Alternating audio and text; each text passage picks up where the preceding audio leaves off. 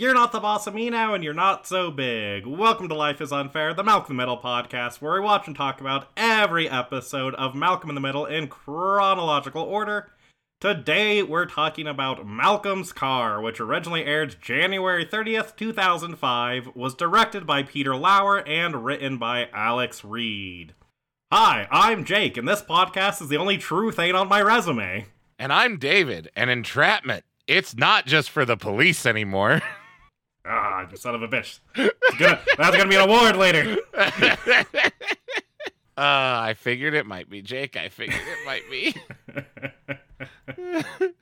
And we don't have any poll results this week for our community segment, but we do have a special news report. And judging by your excitement, I'm guessing that I'm probably going to have to eat some crow here. I don't know why you would eat a crow, but you were wrong about a thing. Yeah, all right, let's talk about it. Because in one of our previous community segments, we got into a discussion, a further discussion about the episode Hal's Christmas Gift, as we were trying to remember how many bikers there were that beat that guy up. Uh-huh. As I was very insistent that it was two guys, and you said, initially you said you thought that there were four guys, and then you doubled down later and said up to six guys. Did I say it? No way. Yes. No. I don't even remember saying that. I remember very clearly thinking that it was four. Maybe you did piss me off so bad that I just said six, but probably. It wouldn't be unlike me to just be like, fuck you. I may have been Price's writing this. It was also very funny listening back to it for the editing, as we both immediately declared that we were 100% certain that we were correct, and then both started to backstep because the other person was so confident that they were right. Right, yeah. That's how it's supposed to be, right? I mean, yeah. That's how we do it here, David. But I did go back and re-watch that scene to make sure, and I was correct. There was only the two guys. Okay. I don't think that it still changes the morality of it, but I will say, I am sorry. I was wrong. It's only two dudes. All right, there you go. But there was more than two bikes, weren't there? No, there was only two bikes. Really? Yeah. Oh, huh. All right. I don't know why my head made it more. Then, because I was thinking, oh, okay, well, it'd be easy for me to have that clear memory if there were a bunch of bikes there or something. There sure isn't. All right. Are you sure? Did you check Yes. for that? I feel like we did. need another. No, I'm just kidding. But, yeah, I just wanted to get that very important special report out of the way. Of course you did. And with that, let's get into this week's episode. Starting with the cold open, in which Hal is tickling Jamie, and as he's tickling his stomach, outside the car beeps. It does the standard car being locked or unlocked beep beep, and Hal looks confused for a second, and then pokes Jamie's stomach, and it happens again, and he repeats this a couple times. Then he just turns and yells over his shoulder, "Honey, you can stop looking for the keys." Yes. And from there, we will go into the episode proper, which we have two plot lines this time. And we're going to start with the titular plotline, the one centered around Malcolm and his car, which I think you have named the C plot for Christine. It's a good guess, but no. Damn. I actually named it the MO plotline for Maximum Overdrive. Damn it. The one time I don't reference Maximum Overdrive. I thought for sure you were going to guess this, but I was like, man, that's funny. Well, I went with Christine because it's the same model of car as Christine, and Correct. the same paint and everything, so I figured you'd go with that. That's a fair assumption, and I don't blame you. But the fact that the car tries to kill Malcolm, I couldn't not go with Maximum Overdrive. Fair enough. Damn you, Stephen King, having 2 different killer car show books / movies. Show books / movies? Yeah. Actually, I think one or both of them are short stories, but that's besides the point. It starts with the inspiration for your introductory line. As Malcolm is like laying in bed, and Reese walks into the room and very happily tells Malcolm that he has been working on talking to a guy named Heinrich in a chat room for the last, I think he says 5 days. Something like that, yeah. And he then printed out their entire conversation and went to his house and used it to entrap him. He then says it's not just for the police. Oh, Reese. And Malcolm, looks very disturbed, understandably, by him explaining all of this.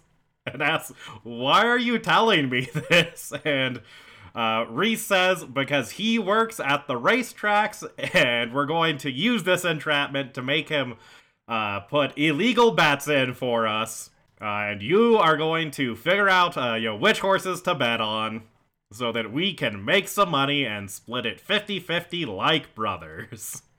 Which, I'm going to be honest, that part surprised me from Reese. Fair. And Malcolm agrees, and he turns to camera and says, that's actually kind of sweet. He says, we're blackmailing a pervert into letting us use him for illegal gambling. This couldn't possibly go wrong. Then it hard cuts to a few days later as Malcolm is walking, pushing Stevie in his wheelchair, explaining to camera, it didn't go wrong. Yeah, usually, Reese's plans involve losing a toe. Yes, but this plan has actually worked. They made $300 over the last week. And Stevie is holding a bunch of fast food. And he asks Malcolm, why did you buy me lunch? You never pay for lunch. And Malcolm starts, making up a lie about work having, a incentive program. But he gets distracted as he, looks over and sees a, very run-down barracuda. And he gets so distracted that he accidentally pushes Stevie, off of the sidewalk. Yeah. Man, Stevie is so good at being utilized as one of the best characters in the shortest amount of time in this show. You're not wrong. And as Malcolm is apologizing to Stevie, he then looks over at the car again and realizes that there is a for sale sign in the window. And he just runs over, fully dumping Stevie into the street as he does out of his wheelchair. Oh, yeah. Stevie is fully airborne separated from the wheelchair in my mind. It happens off screen, but it happened. Then Malcolm drives this car home, having bought it with the gambling money. And it's very loud and clearly a shitty car as he pulls in. And Hal, Lois, and Dewey all go outside hearing the car. And immediately Malcolm tells them, I know you're going to say that this is a bad idea, but you give me time to lay out my argument before you start yelling. And he talks about, how cheap it is and how it's, cheap enough that he can afford a full year's of insurance already, and it'll save them money because it'll save wear and tear on their car because he won't be driving it. And he can pick up extra shifts. That's right. And because it's a sports car, cops will be watching him closer, thinking he's driving faster, which will actually make him drive safer. Yeah, okay. And as he's explaining all this, Dewey is walking around looking at the car, pointing out that it's first he looks under the car and says, "Hey, it's leaking some kind of black goo." And he goes to the back of the car and says, I could put my finger through the metal. And Lois, is about to tear into him, but Hal pulls her aside and says every boy goes through this. He has to have this shitty car so that he can learn what's actually important in a car. Then, the next time we come back to this plot line, Malcolm is, working on his car, and Reese comes out and is upset because they missed a meeting with Heinrich, which is the pervert that Reese is blackmailing. But when he asks what happens, Malcolm says that he was too busy buying this car, and he says, isn't it beautiful? And Reese takes a look at it and says, it's a piece of crap. Which, of course, Malcolm doesn't take kindly to, as he leans down and whispers to the car not to listen to him as he strokes it. And as he does, one of the headlights falls out. Then we see Malcolm trying to get the car to start as he's sitting in the driver's seat, turning the key, turning the ignition, while he has a metal hanger stretched out, connected to something in the engine that he's pulling on to try to get it to start as well. Oh yeah, no, he's trying to pull on the starter. Okay, and Stevie shows up. And much like Reese, he is upset with Malcolm for blowing him off for this car, as he says that he was waiting at the library for him. But Malcolm completely ignores him and tells Stevie how great this car is. He tells him a story about how earlier he was at a stoplight and some jerks pulled up and wanted to race, and he laid on the gas. And for 4 seconds, she flew. Then an oil pan fell off. Yeah. I had a buddy who had a car like that once. Yeah? Yeah. We literally had to put baling wire around a hose and then hold it in place with chewing gum until we could get into the hardware store and get a hose clamp. Okay. The only car I see that was this level of shitty was my dad's old truck, which for a time had just cardboard as the floor. You started it with a screwdriver. Yeah. It was just a real piece of shit. But getting back to the episode, Malcolm offers getting the car started. He in order to make up to Stevie that he's been blowing him off, he offers to take him for a drive. But of course, as soon as he says that, the car dies and he has to start working on it. And Stevie sadly wheels himself away. Oh, I did skip over the course of that conversation. Reese also comes out with a giant lot of cash. And immediately says, we did great, Malcolm. We made $300. and he starts to say through the gambling. He notices Stevie is there and says, through the good grades program. Oh, because Stevie wouldn't be at the top list, right? Yes, Reese is in this program and Stevie isn't. Right? The perfect lie. But and maybe it's an incentive for kids like Reese to get good grades. Maybe that's what it is. Makes sense. Yeah. But Malcolm's very excited upon seeing all of this money because he immediately says, "That's great. That'll pay for this," and goes over and takes out a new part for the car and goes over and puts it in. And when it dies at very cartoon style, spits the new part out from the bottom, completely crushed up and destroyed. Yeah. Then we once again see Malcolm arriving home. This time he's pushing the car into the driveway, and he starts fighting with the car, saying, every time I fix one thing, something else breaks. And as he's talking to the car, Reese once again comes out and he tells Malcolm, thank you for putting the bed in for me today. I couldn't get out of detention. And Malcolm says, I didn't make it. I didn't put the bed in. I used the money for something else. And, of course, like, Reese is shocked by this, asking what he did with these $200. And Malcolm says he bought a car bra. And he, shows it to Reese and starts talking about how sexy it is. As he's opening up the hood to work on the car again. And Reese tells him that, he needs to, calm down with this car, and it's clearly messing him up. But Malcolm insists, no, it's not. This is the happiest I've ever been. And as he's, says this, the hood of the car falls and, traps him in the hood with, his legs dangling. Then, we see Malcolm polishing the car and saying, okay, that's 4 coats. Will you run now? Yes, because the polish is going to magically make this crap car better. Now, he's negotiating with it, David. I know. He's pleading with it, really. True.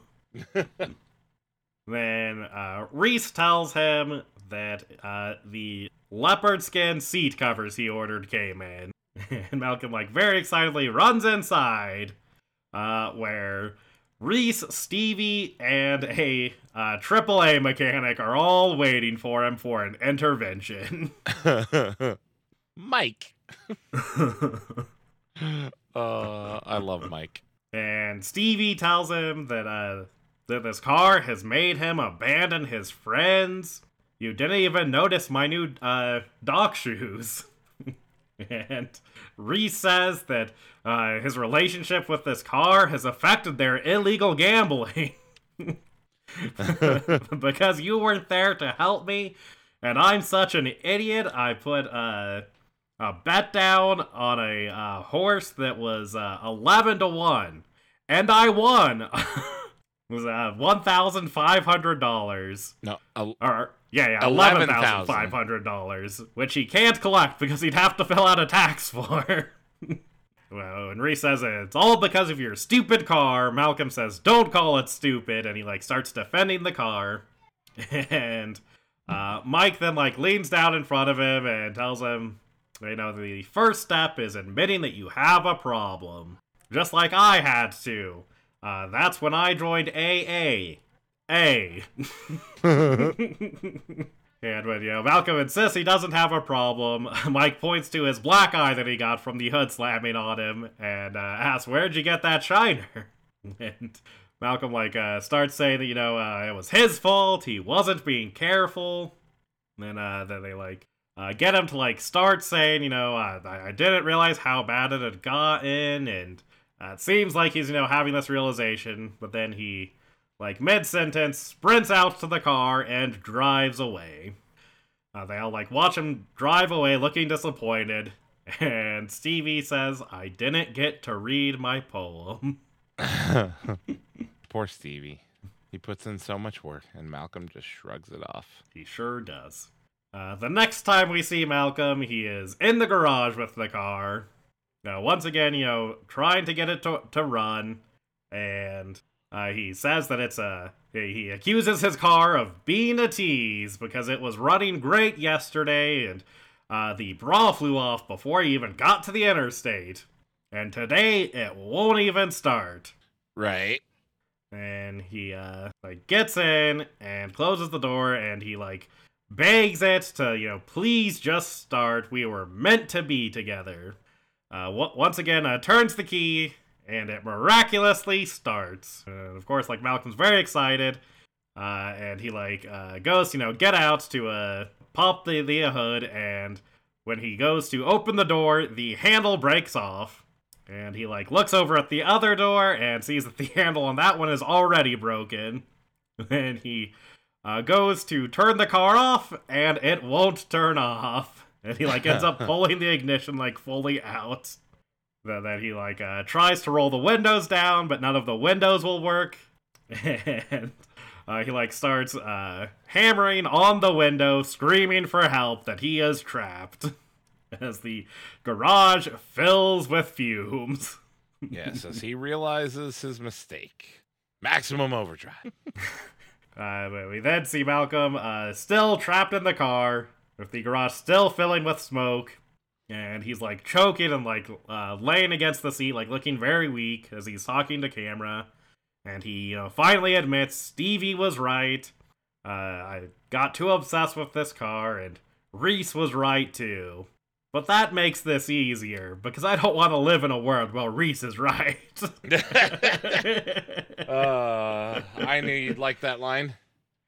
Then, Stevie, who is at the house for other reasons, like goes out into the backyard, and he notices, that there's some like smoke rolling out from under the garage door.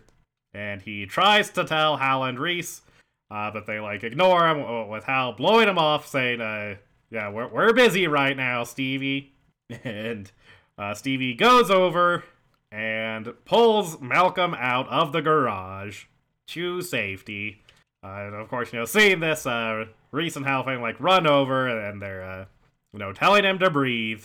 And Malcolm like looks at Stevie and says, thank you. I treated you like dirt, and you still saved my life. Then he says, could you move? Your wheel's kind of on my crotch. And Stevie just looks down at him and says, Is it? It's so good. I love Stevie so much. Then, this plotline ends with Malcolm, like, sitting, looking miserable on the couch. And Hal comes over and tells him that they're about to tow the car away. Does he want to go say goodbye? And Malcolm says no. And Hal like gives him a little pep talk. And tells him that he never thought he would get over his first car either. Some other guy stole it. And then a few weeks later, he saw some other guy driving it with a new paint job, and he didn't feel anything. And that wraps up this plot line, leaving two sort of interconnected plot lines that are sort of so entwined that we kind of have to go through them together. As Lois and Hal both have sort of their own thing going on that like connects to each other. Yeah, I figured you weren't gonna break it up because of how connected they were, so I only gave it one title. So that does raise the question of like which side of things did you focus on? Did you focus on the Lois and Craig side, or did you focus more on the Hal side? That's an excellent question, Jake. I think you focus on the Hal side. Okay. And I think you named this the BS plot for Barbershop. Interesting. Completely wrong, but interesting. I focused more on the Craig Lois. Barbershop was a good one. And had I focused more on Hal, probably would have been. But I named this the TW plotline for Tiger Woods. Because of all the infidelity. Oh, and golf. Uh-huh. That tracks.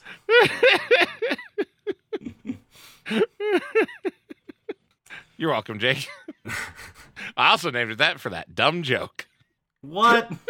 I couldn't tell. Wow. I need to try harder next time. But this plotline starts with Lois coming home from a haircut that she left in the middle of. Because the guy that she usually goes to for her haircuts had the nerve to tell her, mid-haircut that he had raised his price. That's right, and she wasn't paying the extra. That's right, she wasn't paying that extra $7. To be fair, it's a pretty high jump for a haircut at the time. Yeah, that's fair. It did go up by a third, because I think she says it went from 21 to 28. Yeah, something like that. And as a result, only, half of her hair is got, significantly shorter than the other half. And she hands Hal, a pair of, just house scissors and tells him, even it up, I can't walk around like this. And Hal, closes his eyes and starts to cut. And it cuts to this haircut being complete, and it looks very good. And Lois is admiring it, looking in a hand mirror, talking about how good of a job he did. And Hal says, he's amazed too. He must be a natural. And he says that somehow she looks even more stunning than she used to. And when Lois, says that that's sweet and, leans in to kiss him, he, puts a finger up to stop her so that he can, trim, the edges of her bangs. Then at work, a bunch of female coworkers are, complimenting Lois on her new haircut with, backhanded compliments. Yeah. Telling her that, her old haircut made her look trapped in the 70s, and this new haircut makes her head look less blocky. And it really hides the size of her nose. God damn. And as they're having this conversation, Lois's manager, Fred, and his wife, Pauline, come out of Fred's office. And, she sees the haircut and also starts, talking about it. Which prompts Lois to, tell everyone there that, Hal is the one who did it. But, he just cut it in their kitchen. Which they're, all amazed by. And then as Fred is walking out, Craig walks in past him. As he walks by, Craig, looks into the distance and says, "There goes the spirit of this store." Yep. What a kiss ass. And he goes over to talk to Fred's wife, having a whispered conversation.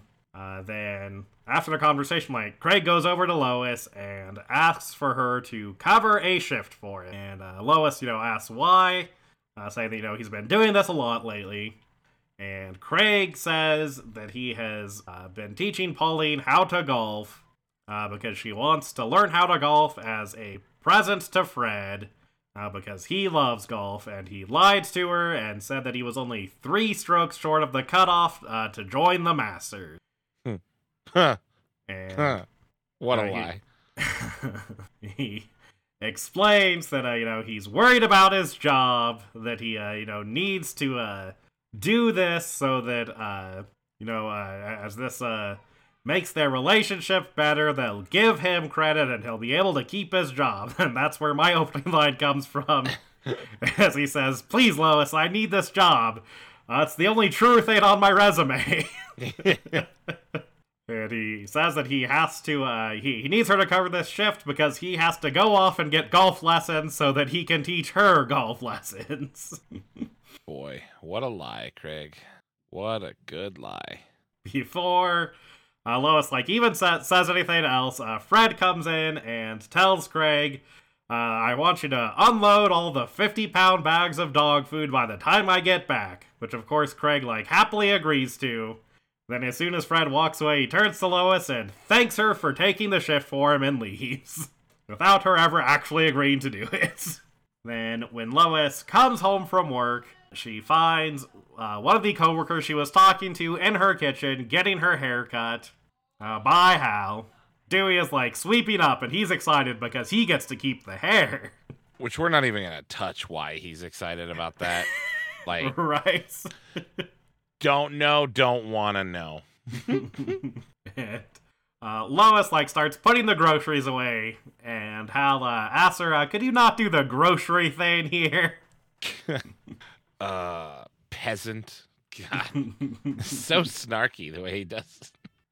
Then we see the continuation of Hal turning their house into a beauty salon. As he is in the kitchen cutting another lady's hair while Dewey is at the table doing a manicure for a lady. And both Hal and Dewey are gossiping with their respective customers. Well, you gotta. That's part of the job. Exactly. It's barbershop protocol, Jake. God. And Lois, pulls Hal aside and tells him that she wants him to stop doing this because she's been, working all these extra shifts covering for Craig. And she, just wants to come home and relax, but their house is always full of people now, and there's hair everywhere. And when Hal says, he's not gonna do that, that this means too much to him and these women, Lois says, "Fine, could you at least use some of the money you're bringing in from this to hire a cleaning lady then?" And Hal says he's not accepting money for this. Exactly. How could he, Jake? It would defile it. Yes, it would sully the special relationship he has with these women. It's not just about the hair. They need someone to confide in, and he provides that. And he tells Lois, you have no idea what some of these women are going through. And he says, one is being audited. And he points out that Pauline is having an affair. And when Lois gasps and says, "What?" Hal says, "Yeah, she's having an affair with some guy who's pretending to teach her golf." Which leaves Lois slack-jawed in amazement. She, pieces it together that means Craig is the one she's having an affair with. Then back at the Lucky Aid, Craig comes into the break room and once again, asks Lois to cover for him as he, saying that he's going to another one of these golf lessons, and he's, going into this whole spiel about how expensive it is and how it's eating into his savings. And, halfway through, this big lie he's concocted, Craig says, "And you know about the affair, don't you?" And, her death glare kind of gave it away. Yes. And of course Lois is upset that he's been lying to her about this and, having this affair. And, she says, after everything I've done for you, I can't believe you've been treating me like this. We let you sleep at our house when you thought the ghost of your cat was trying to kill you. I settled that grudge between you and the Girl Scout troop. Hey, they started that. Lois tells him, he's going to have to break this relationship off, and Craig tells her that Pauline has shown him this dark place he didn't even know was inside of him. Because apparently their first tryst ended up with him being handcuffed in a bathroom. And Lois, when Craig, asks, are you going to tell on me? Lois says, no, but you have to end things today. And Craig tells her, I can't do that. I'm addicted. And, I'm just not able to leave her like that. And he says that he knows she didn't actually agree, but he's going to thank her for helping anyways. He runs off once again, leaving Lois to cover his shift. Without her agreeing to. Poor Lois. Then we once again go back to the Wilkerson house, where there is a bunch of customers now. Hal is cutting one woman's hair while Dewey is washing Stevie's hair, which is why he's at the Wilkerson house and there to find Malcolm as he's dying. And Craig sits on the couch next to a kid who's reading a comic book. Which Craig looks over at and says, "Oh, Human Volcano! I love that book."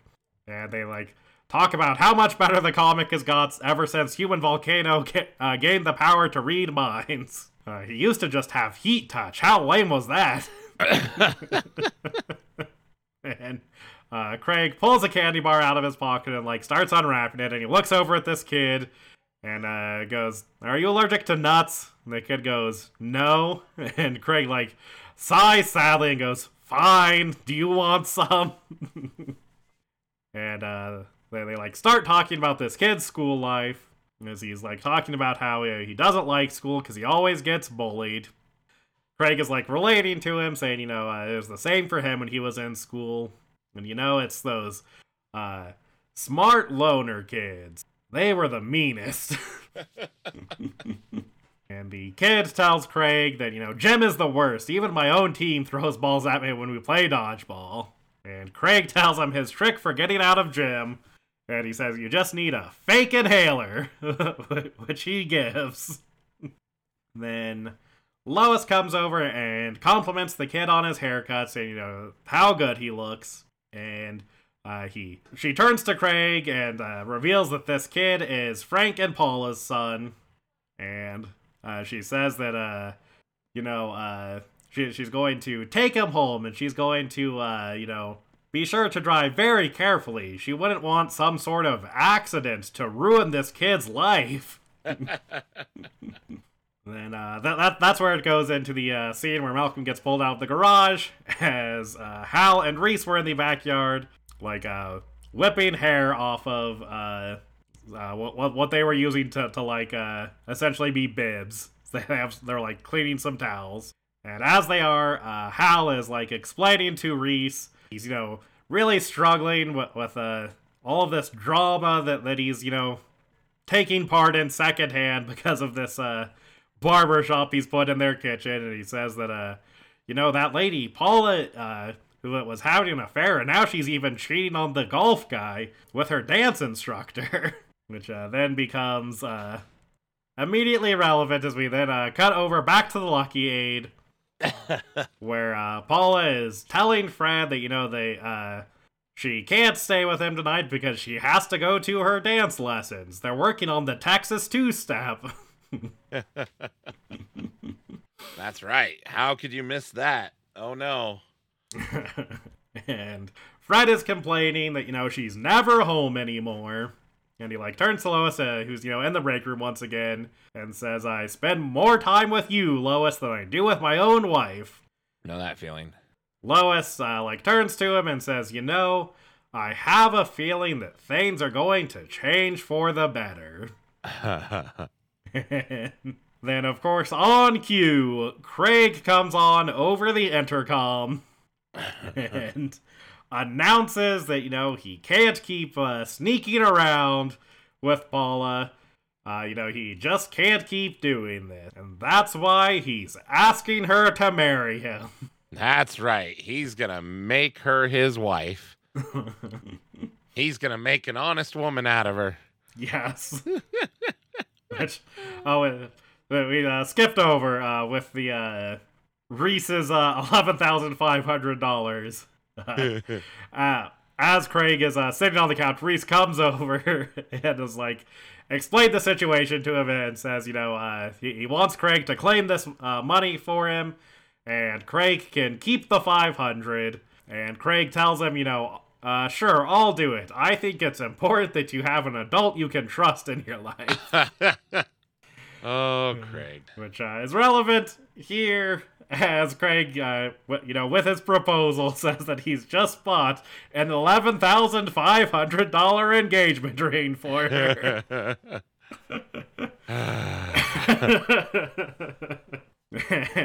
As Fred is staring in shock at his wife, another Lucky 8 employee comes in and says, "I can't believe you've been cheating on me with Craig Feldspar."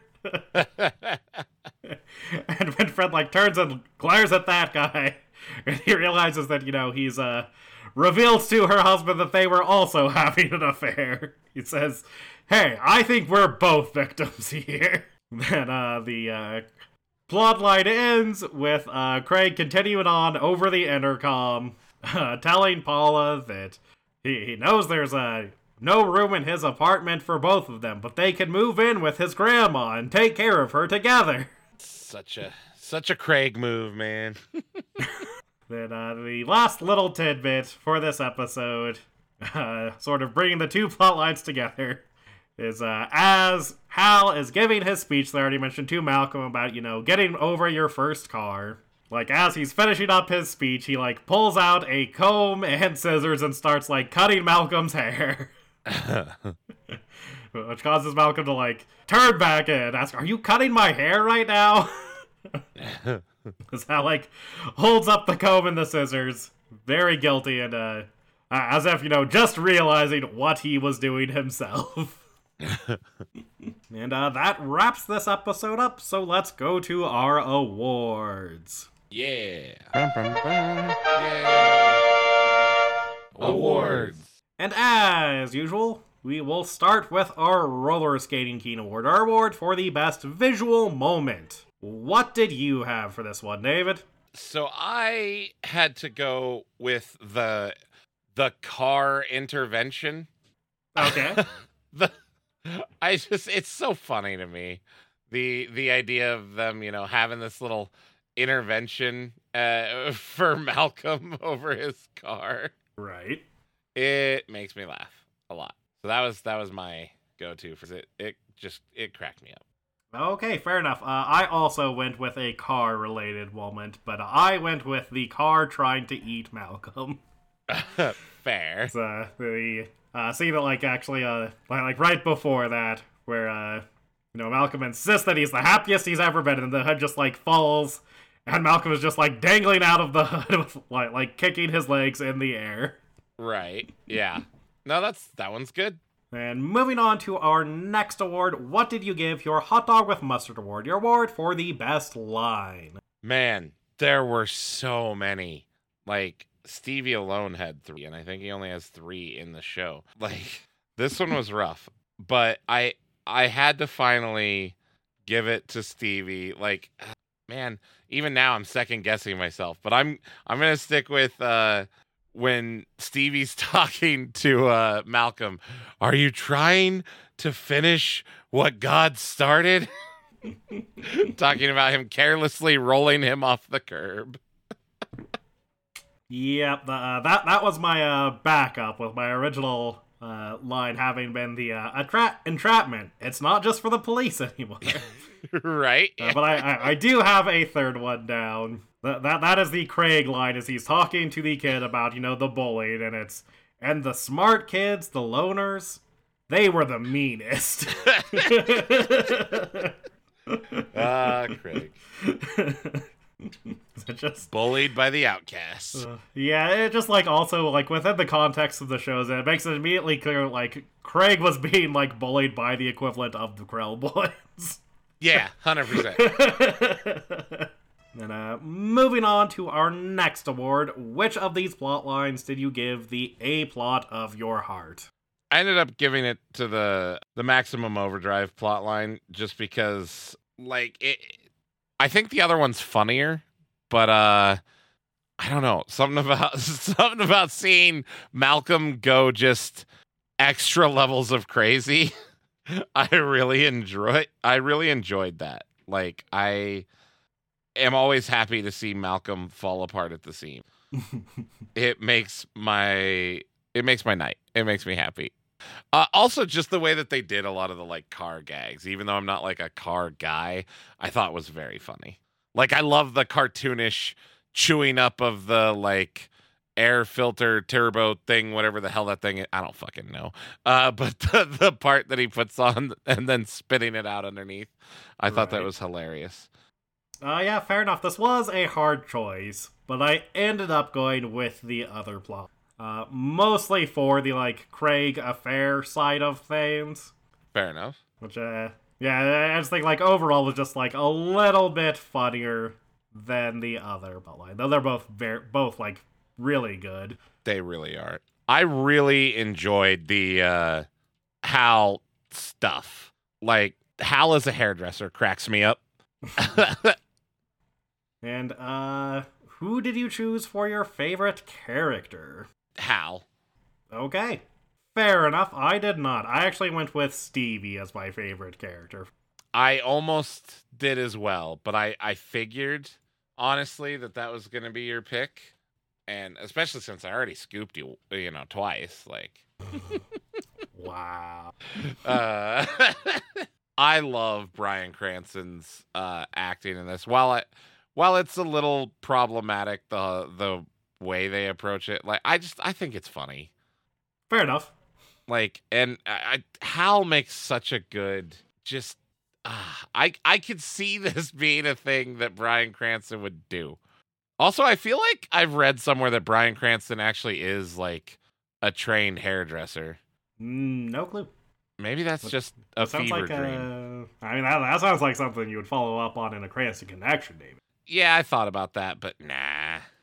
I've got a much clearer thing for that, Jake. But yeah, I chose Stevie because, as you sort of said earlier, basically every Stevie line in this episode is fantastic.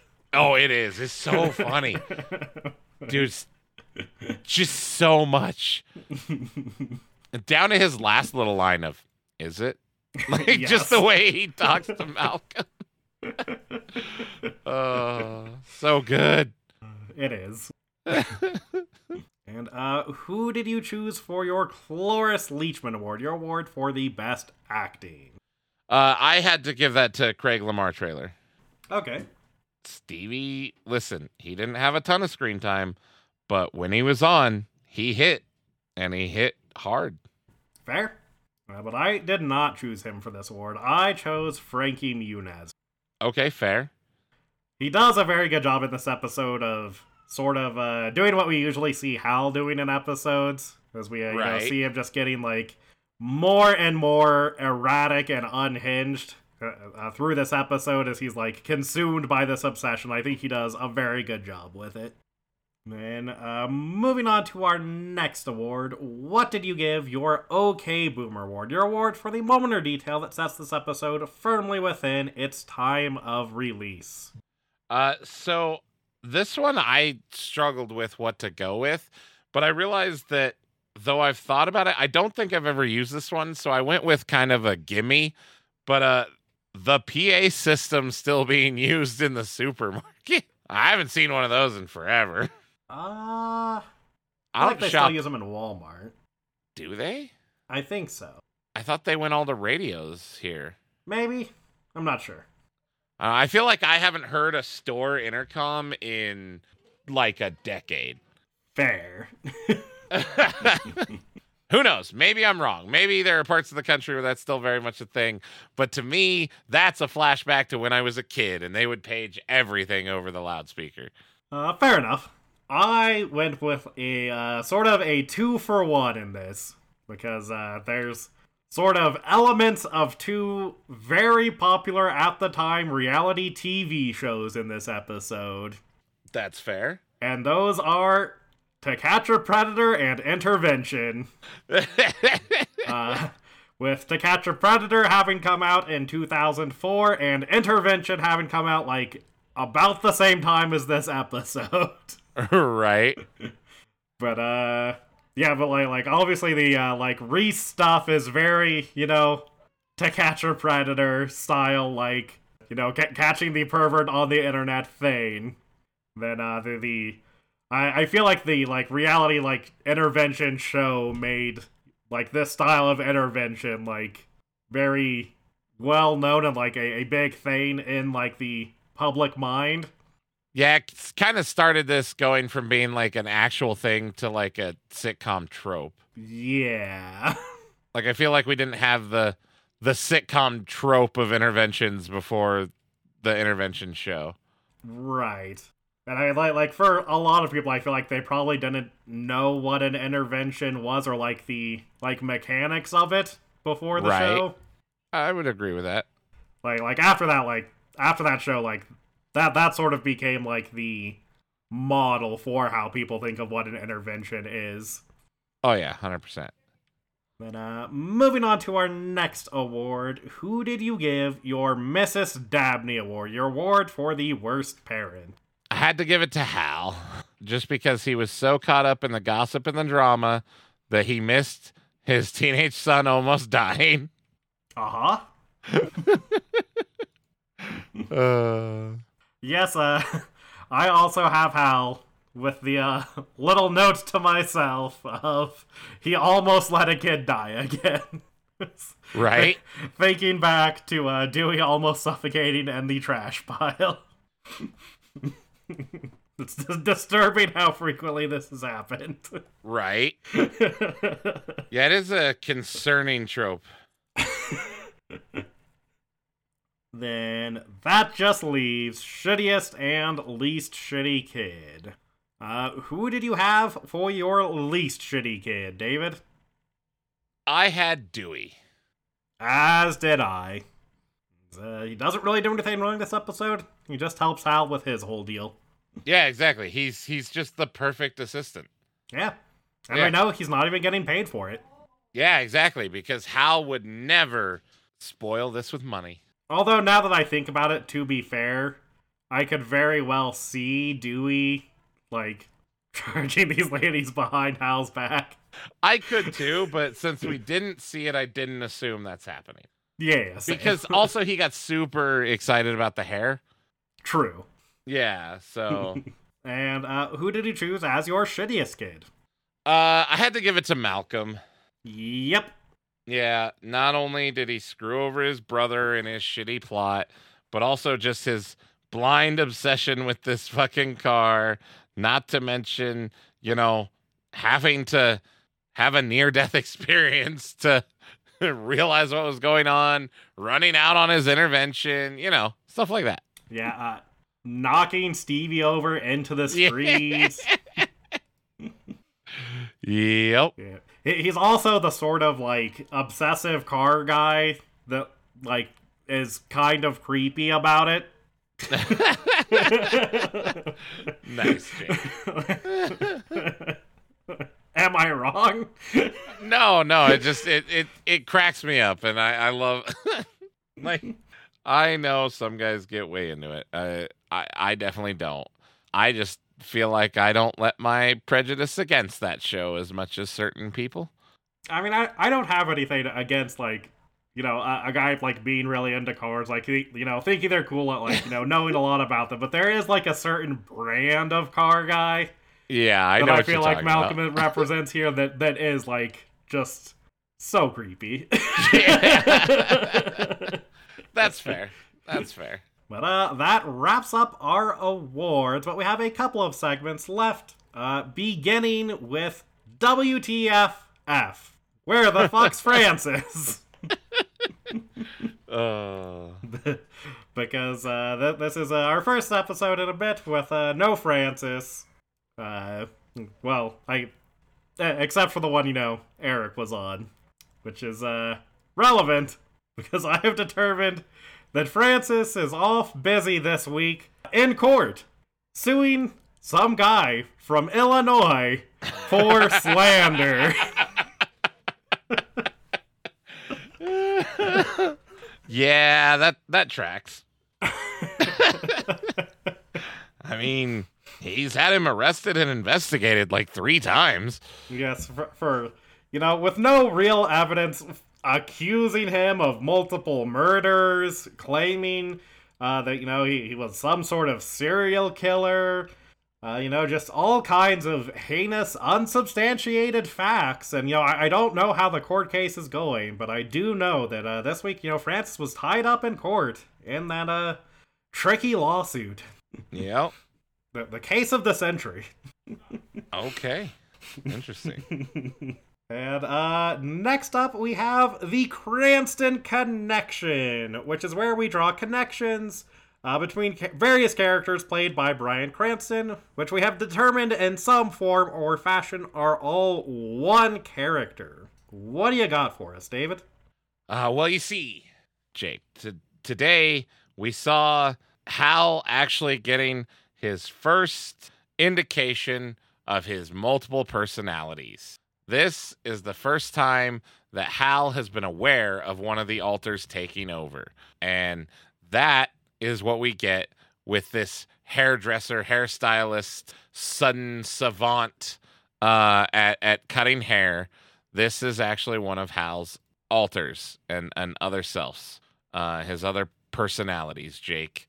And we get to see as he starts to get called out by Lois and Reese, as he starts to catch his mannerisms and slowly change them, and then culminating at the end with Malcolm being like, "Are you cutting my hair?" And the sheer look of shock and realization. And that is how Hal is now starting to become aware of his many personalities. Okay.